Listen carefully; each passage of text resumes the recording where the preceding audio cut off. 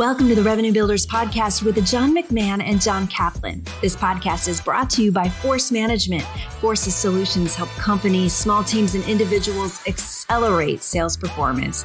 Be sure to check out their online platform, Ascender. Today, we are talking about positive thinking and the negativity bias that we tend to carry with us. Jim Pouli joins us for the conversation. He's a force management facilitator, a professor at Bentley University, and the author of How to Be a Well-Being. This conversation may even help your golf game. It's a great discussion. John McMahon kicks it off. Let's switch gears a little bit. I heard you speak about negativity bias. So can you explain what you mean by negativity bias and how that might affect us?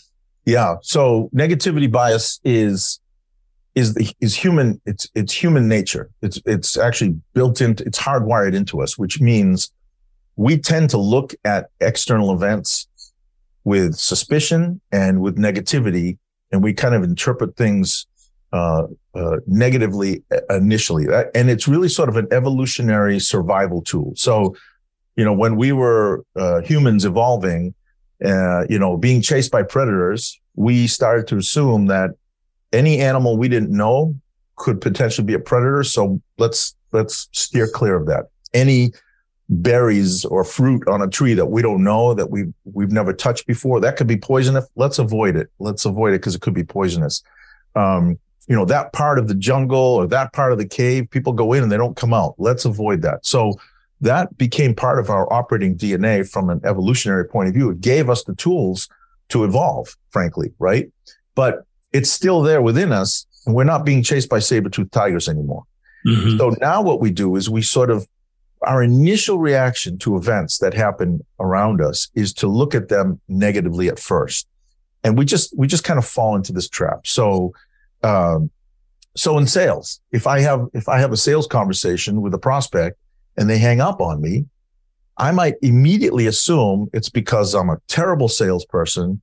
It's because I wasn't well prepared. It's because I'll never be good at this job.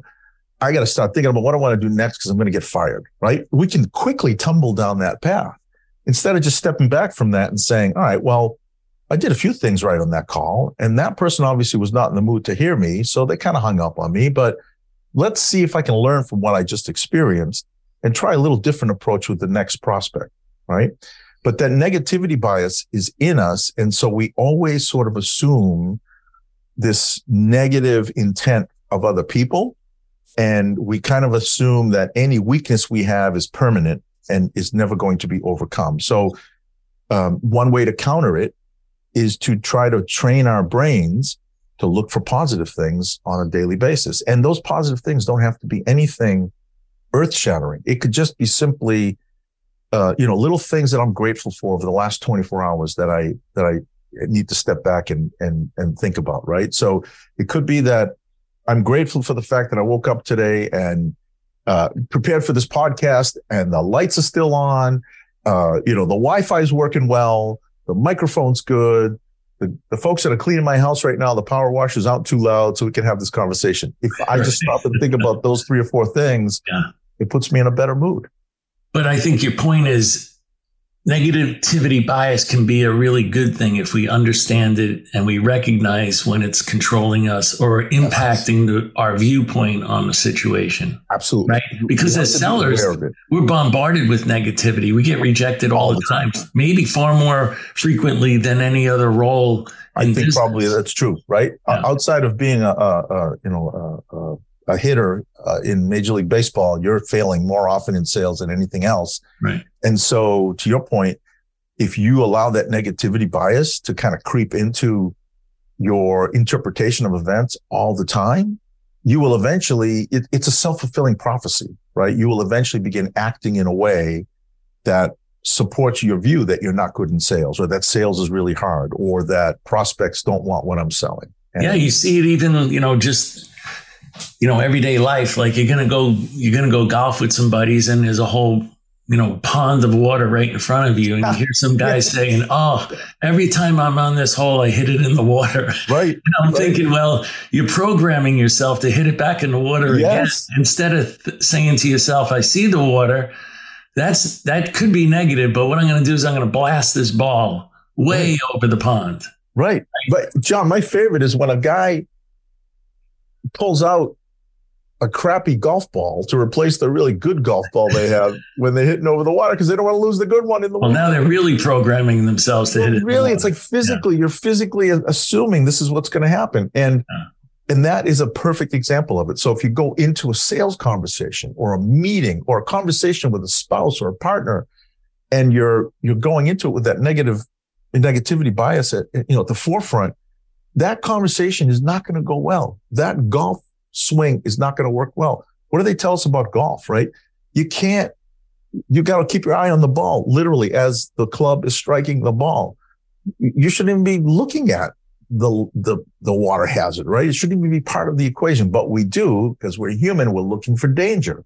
That's why they call it, a sand trap, right? It's a trap, right? Or a water hazard, right? Look at even the terminology we use in golf. So the act of thinking about the negative things can actually cause them to occur.